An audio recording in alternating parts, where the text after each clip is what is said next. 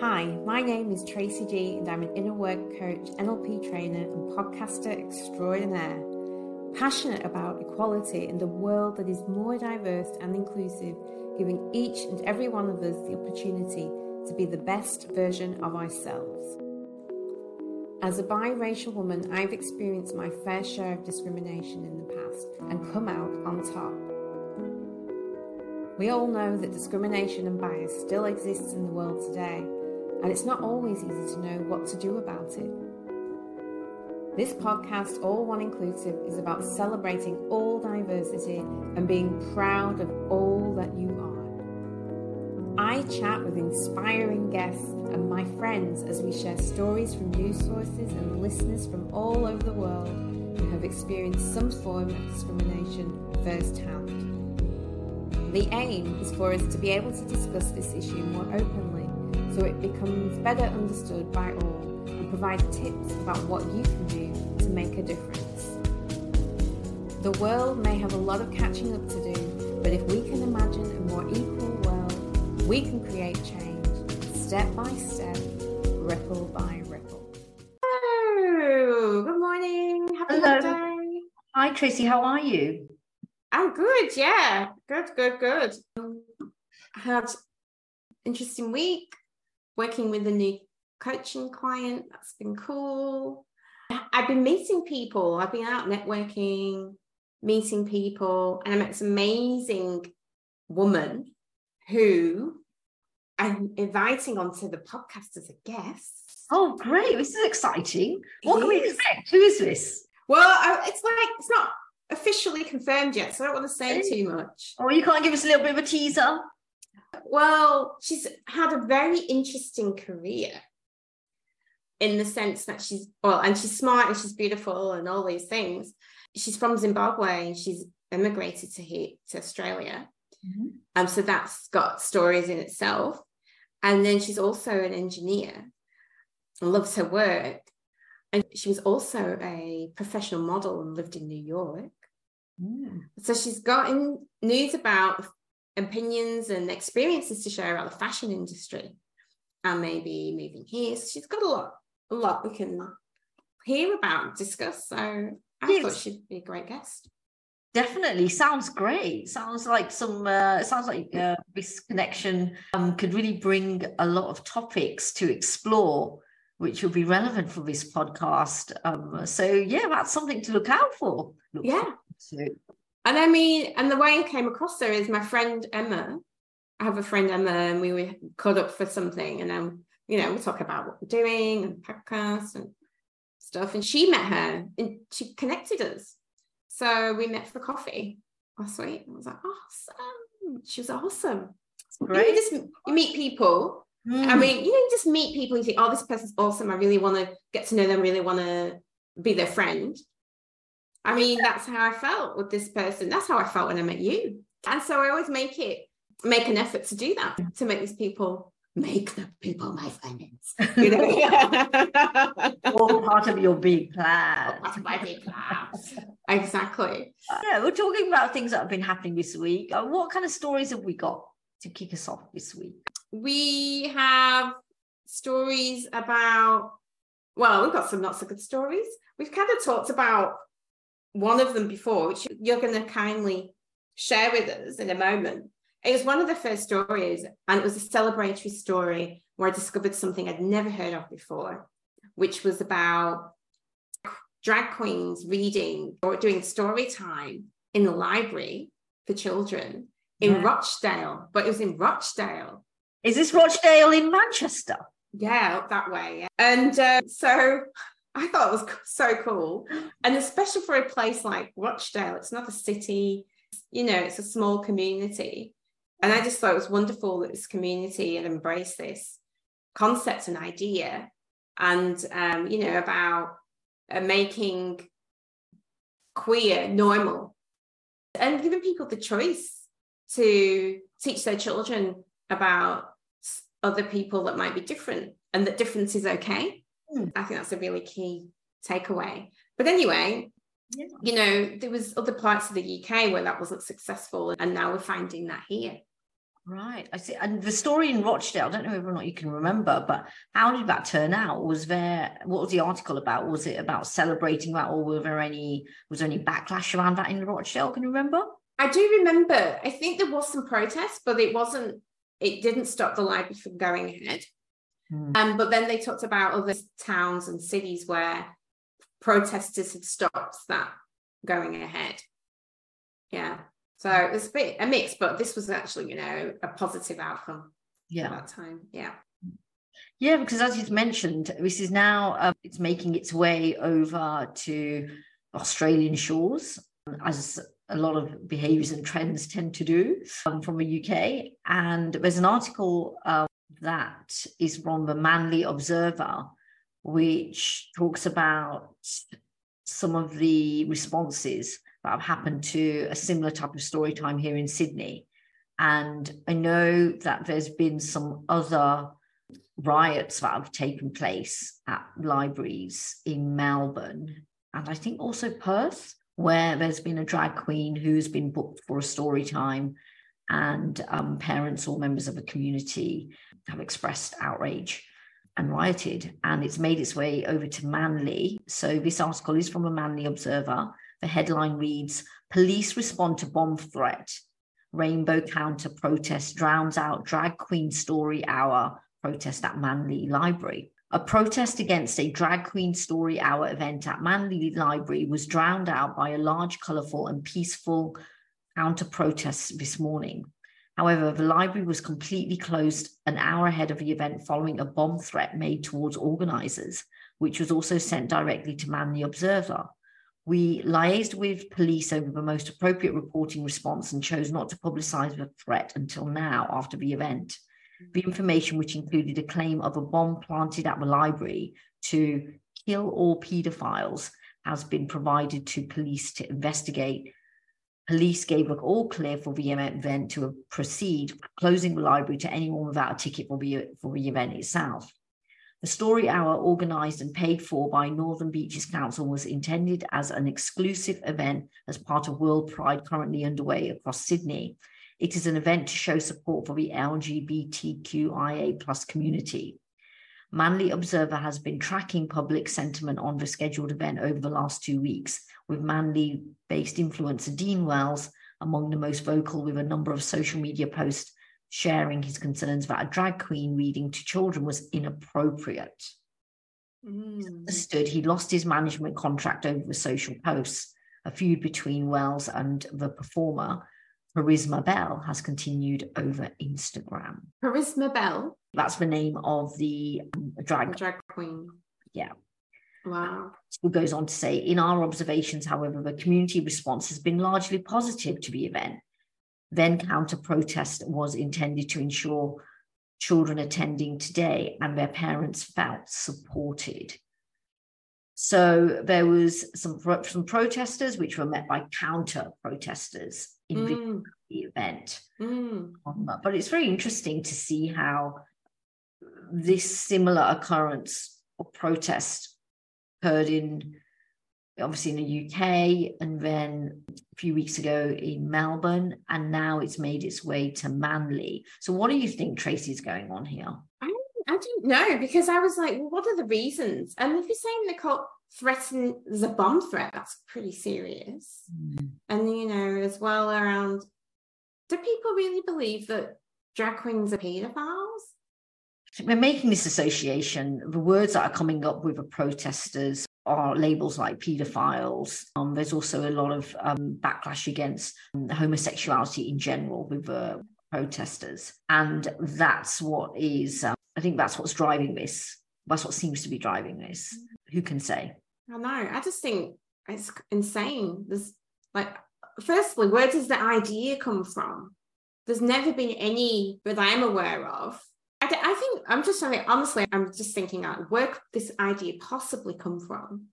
And the only thing that comes to mind is with stories about actual paedophiles in the clergy, for example.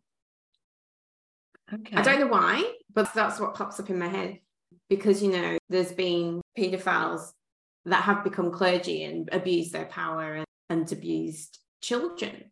I don't know. I'm just like, how is that's not even related? I don't know how.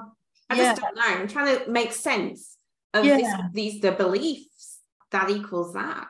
I mean, on a general level, you know, maybe it comes down to fear. You know, whenever society or a community sees something different or very unexpected or not in relation to their usual norms, which is completely outside their norms, and they can't, sometimes people can't make sense of things, it brings about feelings of fear. And when that can be the underlying driver of, you know, of aggression.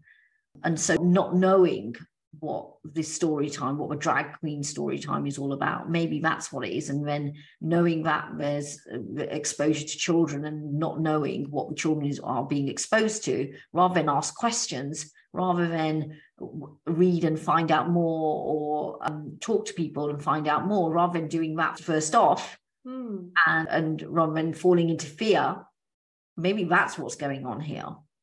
Maybe. I mean, somebody knows, but obviously no idea. I just can't understand the beliefs that drive the fear, because there's a belief behind driving the fear. And even if it's not normal for them, but it's not like a drag queen's a new concept. It's been around for a long time, and it's a societal thing. You know, people go and see drag acts. You've got drag bingo. Yeah, I was just about to say, like, I know that there's a lot of comedy stores, comedy locations out there, comedy nights out there, where there are drag acts, drag queens. And I can't remember hearing any instances of riots outside these stores. Or protests. So it's obviously got to link into the children. Yeah. So it's like, well, what is it? Do they really believe that they're going to it's harmful to children? I just think I don't understand that, but I can't perceive that. They obviously must believe it to protest. But also, though, as well, which annoys me, is just don't take your children if that's what you believe. There's other people that believe differently, and they have a choice. I mean, you're taking that choice away. And I think, you know, I don't think you have a right to do that. If you don't believe, if you have your own beliefs, fine, but I don't think you have a right to take that choice away from other people. Yeah. And that makes me angry. Yeah, and when you said about the beliefs or the involvement of children, maybe it's around, but maybe the protesters are believing that, you know, this is, you know, drag queens are not something that they want to encourage in their children. Maybe even transgender, maybe they're seeing it as transgender, and that's something that they don't want to encourage in their children. Maybe that's what the underlying belief is. But I just want to revert back to an article by the Daily Mail, which reported about this drag queen story in Melbourne. One of the quotes, or one of the library members, Dr. Diamond, who organised the drag event in Melbourne, in the Daily Mail article, he basically says, he quotes as saying, "Our drag storytime event was designed to introduce children to diverse role models and encourage acceptance, love, and respect of our LGBTIQA plus community. It is so disappointing that some people have a long way to go before this is achieved. We understand this was not for everyone, and scheduled it outside our regular library program so that parents planning to bring their children were making a deliberate choice to attend." Well, that's the thing. And even if you want to protest, fine, protest, but how scary, I'm going to consider how scary that is for children. And that's probably why it wouldn't go ahead, because it could be quite scary. Angry people shouting outside as you walk into the library. You're probably a place of fun and escape, and the child probably goes to the library all the time. I imagine it could be quite scary for children to have to experience just that. I think that's way more damaging than having a story read by somebody dressed up in colourful clothes with long eyelashes and wearing glitter. Seriously. Yeah, that's right. And it's a shame, really, because it's a shame for the children, because you don't want the children to be associating the library with a negative experience. Exactly. Because that's a reading forum. So I want to encourage the reading forum. And that's what the story time, whether it be read by a drag queen or a unicorn for that matter. I'm sure that would raise eyebrows. But it doesn't matter who it's read by, really, as long as it's not damaging to the children. Then that's. But that said, maybe that's what the protesters are then putting forward, is that this is damaging to the children. And as well, there's one thing being dressed as a unicorn, dressed as a clown, but drag queens are part of a community, a big community that's part of humanity in every country in the world. And it's not illegal. There's no evidence to suggest it's harming anyone other than those themselves that are persecuted for living in this way.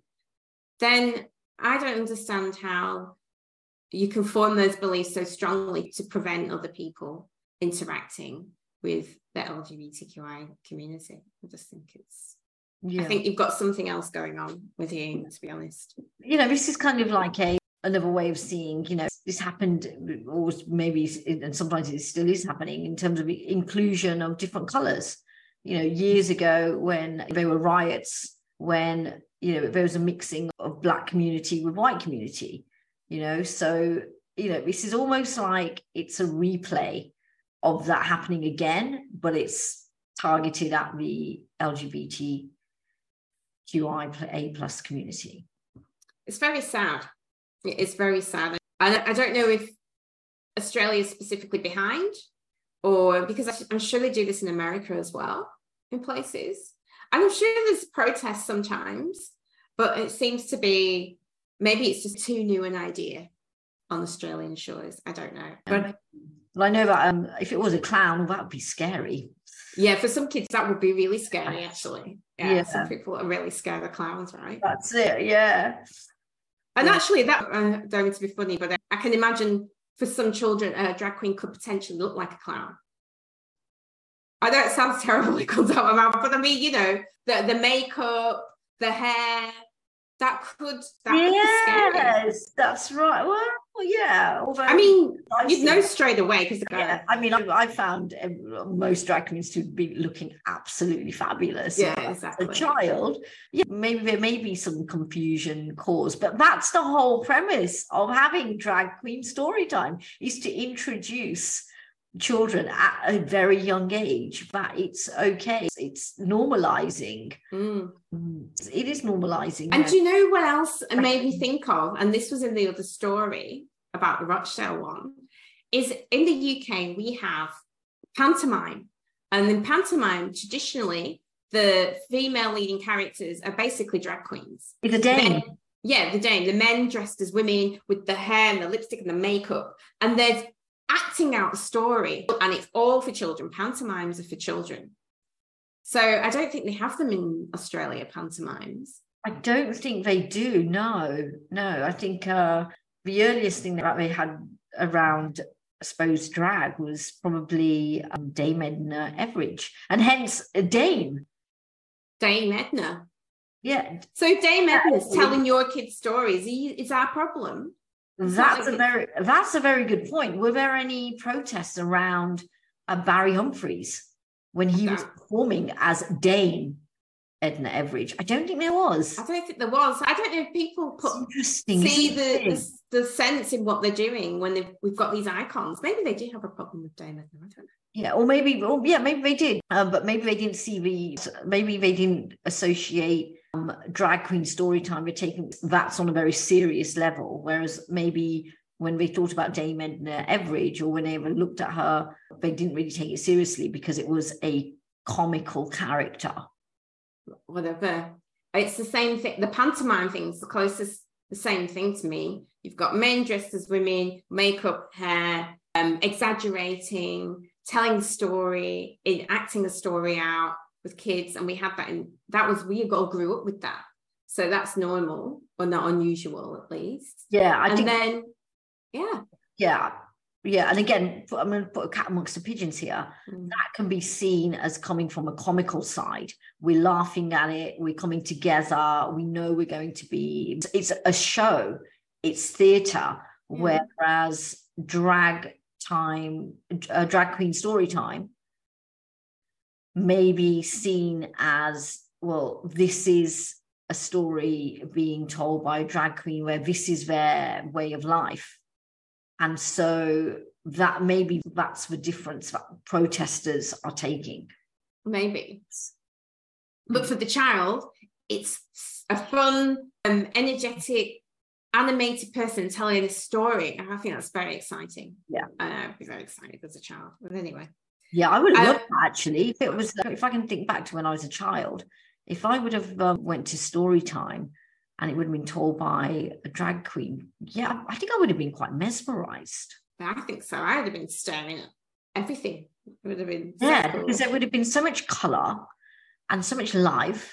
Not to say that my nursery school teachers or primary school teachers weren't entertaining, because they very much were. But having a drag queen tell a story, that would have been fantastic. And I really, because of the time, looking at the time, I really wanted to squeeze this one in quickly, because we just had Eurovision. I miss it every year. I don't follow. I was like, I miss it every year. And I really like this story because it describes Eurovision as having become the gay World Cup. And I thought that was such a cool description of the Eurovision. And it's saying why LGBTQ plus audiences love Eurovision. And so, Eurovision's not even Euro anymore, because you've got so many countries that aren't actually part of Europe. Well, it's just Australia, isn't it? I just thought there was the only country that isn't part of Europe now is Australia. Oh, no, but you've got Ukraine wasn't part of Europe. You've got Israeli, you've got those countries. So there's more than Australia. Well, it's Middle East, isn't it? Yeah, they have Middle East. Yeah. So it's saying, the LGBTQ plus community are huge followers, because there's more and more contemporary LGBTQ plus representation and visibility in the performances. And I thought, actually, that's true. That's kind of grown as it's almost become like the tradition. You'd kind of be surprised if you didn't see any representation in any of the acts. That's right. And it's encouraged that, I think the more obscure and creative the act, the higher the vote's going to be. So it's literally really putting it out there. So, and I can understand why it's been called, the equivalent of Football World Cup. Yeah. And it says, it actually says, the Gay World Cup and the Gay Olympics, or Gay Christmas. Rolled into one, right? Rolled into one. No, that's great. Yeah. And I think it was, who won this year? Was it Sweden? I think it's Sweden that won this year. I didn't say, I missed it. But there was a fan called Lewis Thought who described how Eurovision helped him come to terms with his sexuality. Eurovision is so popular. Why is it so popular among the LGBTQ plus communities? So many relate it, it's camp in nature, it reliance on excess. It describes it as a effeminacy of gay men. It's a sensibility that represents a love of the unnatural, or artifice and exaggeration. And that's what I love about it, because, if everything was the same, life can be like this, can't it? That's right. It can be like this, and it can be just the same. I mean, if we were the same, oh my God, I think I'd have to leave the world early because of boredom. So to have these extravagances and exaggeration, just, I don't know, adds a bit of vibrancy to life. Adds a bit of colour to life. But looking back or thinking back, your earliest memories, Tracy, can you remember Eurovision being quite camp? No. Well, it didn't used to be. That's what I was thinking, because one of my earliest memories of Eurovision was when Bucks Fizz were 4 performers, and they had the two girls, and they had a rip the skirt off. Yeah, included ripping of the skirts. That was, I think, back in the 1980s. And that was one of the earliest memories of Eurovision. And I think I also remember it was actually hosted by Terry Wogan. Oh my goodness, yes. And Terry Wogan, I actually met Terry Wogan, another claim to fame there. And he was one of the nicest people ever. But I don't remember Eurovision being so camp in the Terry Wogan days. It wasn't. And now says that. Yeah, and now it's hosted by Graham Norton. And I can't remember, when did it, evolve I don't know. Being such the gay World Cup. I don't know. I remember I don't know if they were trans or if they were considered a drag queen, because I was too young to understand and I still can't think. But there was one that won with the beard, the woman with the beard. Yes. Yes, who is also, I'll confess, my alter ego. So in my fancy dress, one of my fancy dress costumes, which I actually won twice, is when I dressed up as Conchita. Okay, so there you go. I think maybe what's happened is maybe during the late 80s, maybe during the 90s, maybe what's happened is some of the performances have been quite out there. And over the years, it's just been a competition in terms of one country trying to outbeat another country in terms of how outlandish a performance can be. And that's gained the attention of the gay community. And maybe that's how it's evolved. Maybe. But it's saying here that camp can represent the sense of subcultural community through the gaying of straight community. And it says, although there was no actual representation in the beginnings of Eurovision, LGBTQ plus communities adapted for their own purposes and needs, using the joy of the song contest as a means to celebrate. And it's increased visibility of the LGBTQ plus participants in both music and television. And I was actually talking about Dana was the trans, that's who I was talking about. It's the transgender winner for Israel. And that was the one. Dana International. And then there was those weird guys in the silver outfits. I call them weird. Everything was weird. I think that was Verka Serducha, Ukrainian drag queen. Uh-huh.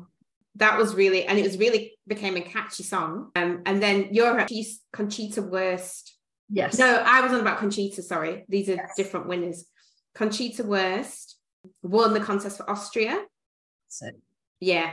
So there's been a number of memorable moments of LGBTQ plus representation during the event. And that's really cool. And I think that I love the fact that that's become what it has become. I just think it's beautiful. But anyway, I'm going to move on to the next story.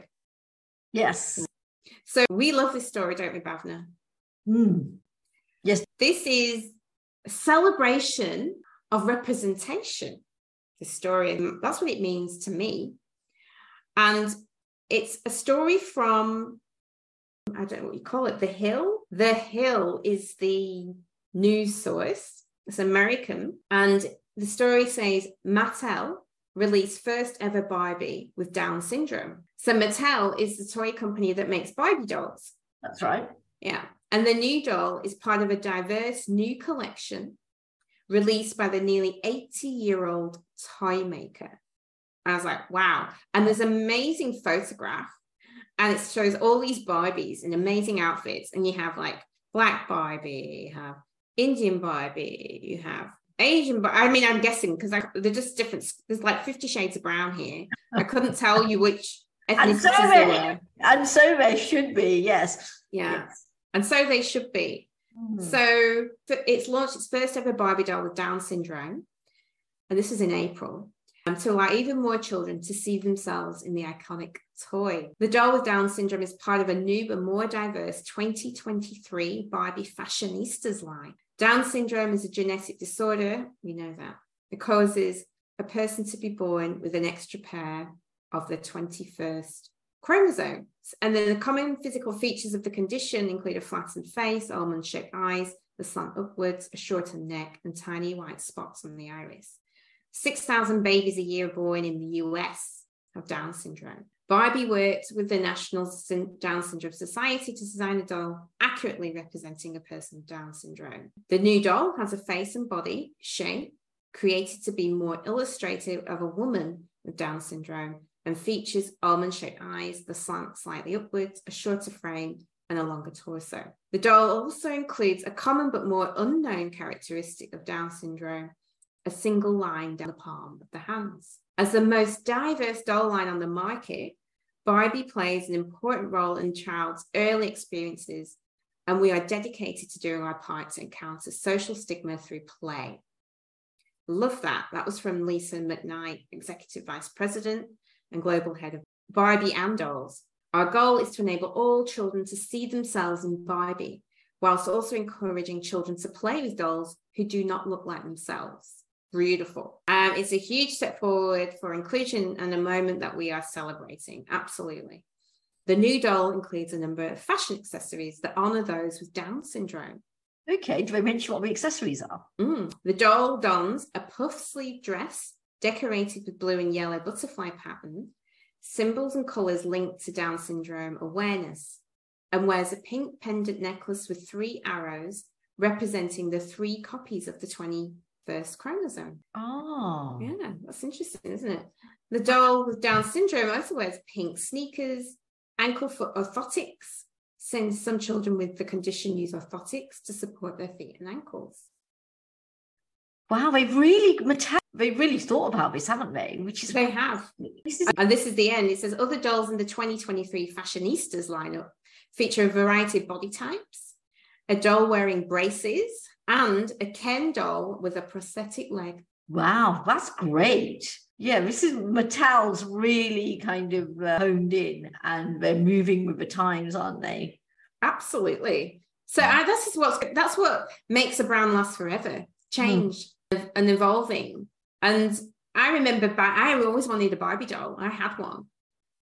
Did you have one? I didn't have any dolls, no. But I do have a Barbie doll, but I got it in my 20s. I'm going to say you still have it. It's actually an Indian Barbie. Oh, yes. So, and it's wearing a red sari. And I actually picked it up, not in England, but I picked it up in India. Oh, yeah. Okay. Yeah. And I actually picked it up and I bought it in my 20s because I never had dolls when I was growing up. And so when I was in my 20s, so it's still in its box. And it's still in its box. And I bought it, obviously not for play reasons, but I bought it for more nostalgia reasons. And also I bought it because when I was growing up in the 70s and very early 80s, there wasn't any, Mattel didn't make any dolls which were wearing saris. Maybe if I would have flown to New Delhi or Bombay in the late 70s, maybe there might have been one, but I doubt it. Back in the day, it was your bog standard Barbie, blonde hair, blue eyes. Yeah, skinny little Barbie, yeah, at all. Well, I had the traditional Barbie. I would have loved to have seen, do you know what I would love to have seen, if I think about it? I would have loved to have seen, Black Barbie, biracial Barbie. I would love to have seen different Barbies. And I would love to have seen different kids playing with Barbies, all different types of Barbies, because not just the traditional blonde hair, blue-eyed one. Yeah, I think about 16, maybe 15 or 18 years ago, when companies started producing or really started putting out dolls which were which had different skin tones. That's where I started seeing it out in society, out in, I know back in London, there was a lot of that. I know that. I remember I was shopping for my niece one Christmas time, and I struggled to find a doll set which reflected her colour. So my niece is mixed race. And so I wanted to get her a toy doll selection for a toy house, which reflected her colour, her skin tone. But I couldn't find that. And I remember I looked for a good 2-3 weeks before Christmas, and I finally found one online. And I didn't think at the time, why is it so tricky to find this? Nowadays, I could probably walk into a store, and like you say, there's a number of different shades of brown on the shelf.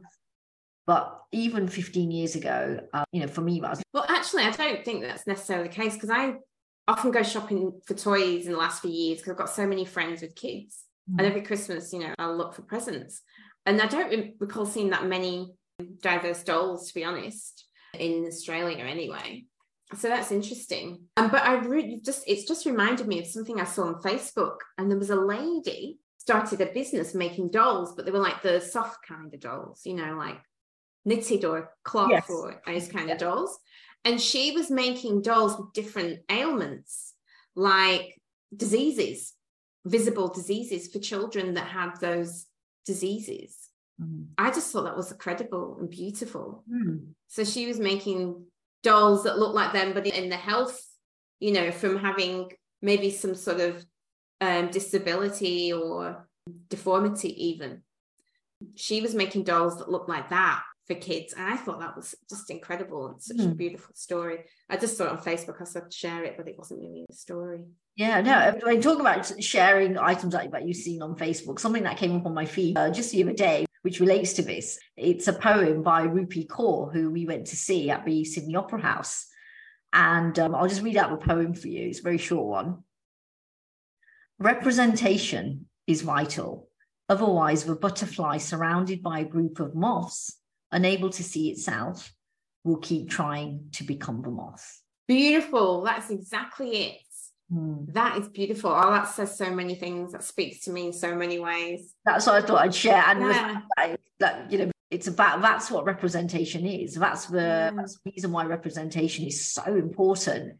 And that the fact that Mattel have now produced this doll, which represents the Down syndrome community, it's amazing because now they're seen. And now children who suffer from Down syndrome, they're able to have a doll and play and include a doll which looks like them, so which values them. And then also to see other children who don't have Down syndrome to include a Down syndrome doll in their play. Yeah. All right. I think it's time to move on. So what would you do? What would you do? And we are deciding to bring a few others that we've just found, making them up. What would you do?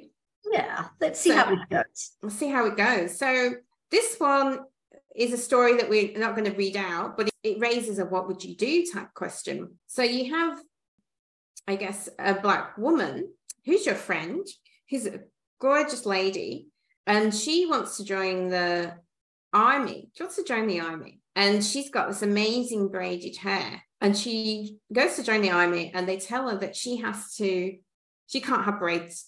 It's not part of the uniform. Yeah, it's not possible. You can't do it, basically. What advice would you give her? She's quite upset because it's part of her identity as a Black woman. Yeah. And she's had braids, she wears her hair in braids all her life. Like, what advice would you give her? That's an interesting one. I mean, definitely it mirrors a recent article that came up with, I think it was Miss Universe, where Miss Universe wanted or has joined the Navy and was told about the braids being an issue. If that was my friend, what would I do? It's a tricky one. Obviously, I'd want my friend to feel comfortable being herself in the job that she's doing, regardless if it was whether it's in the defense force or whether it be in a corporate environment. I would want her to feel comfortable, and also it's not the hairstyle that is going to be impacting her ability to do the job. So in a corporate style environment, that's what I'd be aiming at. That's the approach where I'd be coming from, is that where does the hairstyle prevent me from being able to do this job adequately? So in that corporate environment, in the nature of work where it's in a defense, where there may be physical activity, bring it out there, that, and again, I'd be still questioning, well, that's the reason in terms of braids are a way of, when you tie your hair back in a ponytail, that's a way in which, when you have Afro hair, braids is a way of actually pulling your hair back in order to do your job, if it's a physical job. So that's where I'd be coming from, is finding out the reasons, like, well, why would my hair being in braids prevent me from performing this duty to the best of my ability? Yeah, I mean, so many things for this story.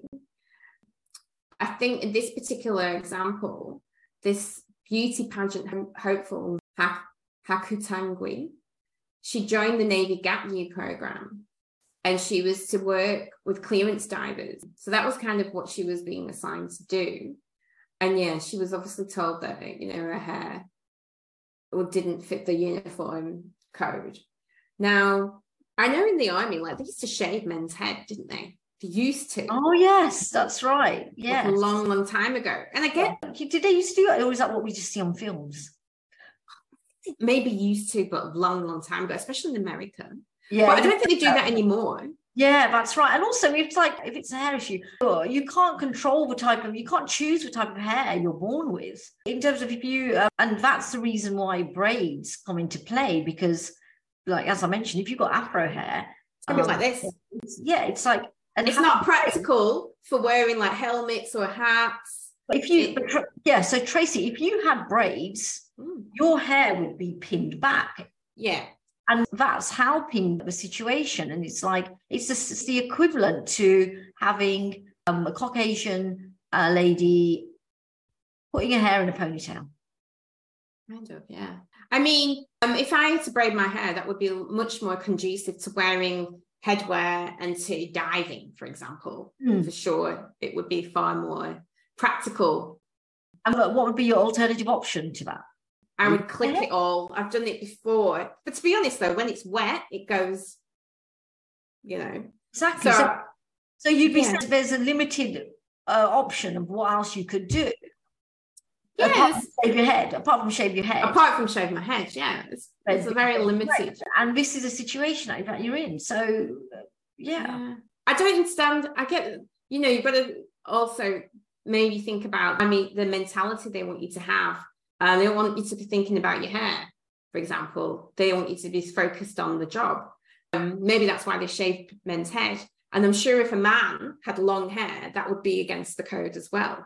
Yeah, I think one of the reasons why they used to shave men's or everyone's hair is because they wanted to do, so there's that, but also they're really aiming for uniformity. So, maybe having someone with braids in their hair, that basically, makes them more of an individual. And that's going against, the Defence Force. So, and, what they strive for. But at the end of it, and that's why I'm saying, you can't help what hair you're born with. Well, this is the thing. And they obviously don't do it anymore because you see women with ponytails or whatever. I don't see many women with really long hair, but maybe it's always tied in a bun or whatever, a back or whatever. So I just think that now in this day and age, there's no reason why you couldn't have braids because that's your hair at the end of the day, like you say. Yeah, and it's going back to tying it back in with the Mattel story we were talking about. Businesses survive because of change. So the Defence Force, I don't know about the numbers, the demographic numbers they have, with minority individuals of minority backgrounds signing up. But, that's something that they need, that, it'd be worthwhile looking into. So, but I guess the question is, what would you do if it was you, but if it's your friend and you're giving her advice? I'd say to stick her ground and not to feel penalized by it, but to open up a conversation with the decision makers about why the hair would be impacting her to do the job that she's assigned to do, and also to highlight the fact that it is the hair that she's born with, and she's already taking actions to tie her hair back like any other person would be asked to do. Yeah and to basically open up a conversation about about that difference, but hoping to minimize it. I guess for me, I'd be the same. I'd be like, were they clear on the reason why that's part of the rules? Like, what is it what's the purpose of that rule, and does that purpose really hold true in your particular situation? And I'll be asking them that. But you're right, it's a conversation, right? You've got to have it. And it actually reminds me of an incident I had at high school with my hair. I got bawled out by a teacher. So my school had really strict uniform, like it was a Catholic school, really strict uniform rules. Like your skirt had to be so long, couldn't be above your knees. You had to wear you had to wear all these things that was very strict, and you weren't allowed to wear any hair products. And if you're a girl, boys weren't allowed to have gel in their hair. It was very, very strict. Did you have to wear a bonnet? No, I didn't have to wear a bonnet. Okay, I'm having visions of some trillions. No. And I always wore a hair product because my hair is always got products, and even now, it's dry looking, but it's always got products, and it has to maintain the moisture of Afro hair. And at the time, actually, my hair wasn't natural. It was what I call perm, the perm. Yeah. And it had products in it. And I remember I got like shouted at in front of everyone. I felt humiliated actually. And I'll never forget it. And I remember really being really upset and talked to my mum about it. And she wrote a letter. I don't know if she rang or came in. She didn't come in. She might have rang, but she wrote a letter. And I mean, I continued to wear stuff in my hair. But it's a scenario where because of my hair, I have to maintain it or I could have had braids, but I didn't have braids then. That would have been an alternative. After your mum wrote the letter in or communicated with the head principal, so what was their response? What was the school's response? I didn't get a response. I just didn't get any more requests to do anything different with my hair. See. Or I don't remember one. I don't remember an apology. I don't remember anything like that. I just remember that I felt very different about this particular teacher after that incident. And at the time, in the moment when it happened, I felt humiliated and angry. Yeah. So you would be, yeah. So you would be. So I think it's really important to consider or to inform yourself about, if you're a teacher, for example, about the different students and their needs, cultural or whatever, and how that aligns with the school rules. It's basically, how do your rules impact your actual students? Do you know what I mean? And it might be for other things. It might be with abilities or disabilities, living with disability or disease or whatever. Yeah, and it is about calling it out and again opening up those conversations. And I'm so glad that your mom wrote that letter. So glad. Yeah. Well, you have to do these things. So and that just reminded me of that. But to see that it happens, I get that. I need to have strict code of conduct and rules and how you should present yourself. Totally get that. But then I think they also have to think about who their soldiers are and their differences are and how their rules align with that. That's exactly what I'm saying, basically. Yeah. All right. That was an interesting one. That was an interesting one. Thanks for that, Beverly, because you found that one. All good. Yeah. Yeah. So all right. Time for. Yes, that's all we've got time for. Really love those stories, actually. Really great. Really, especially liked the Mattel story. That's a great one. That kind of warms the heart, doesn't it? It does. It really does. I was like, I'm going to tell the story. Love it. Love it. All right, Hannah, I'll speak to you again next week. Great. Yeah. I look forward to hearing more stories. Me too. Until then. Have a good week. Bye. You too. Bye.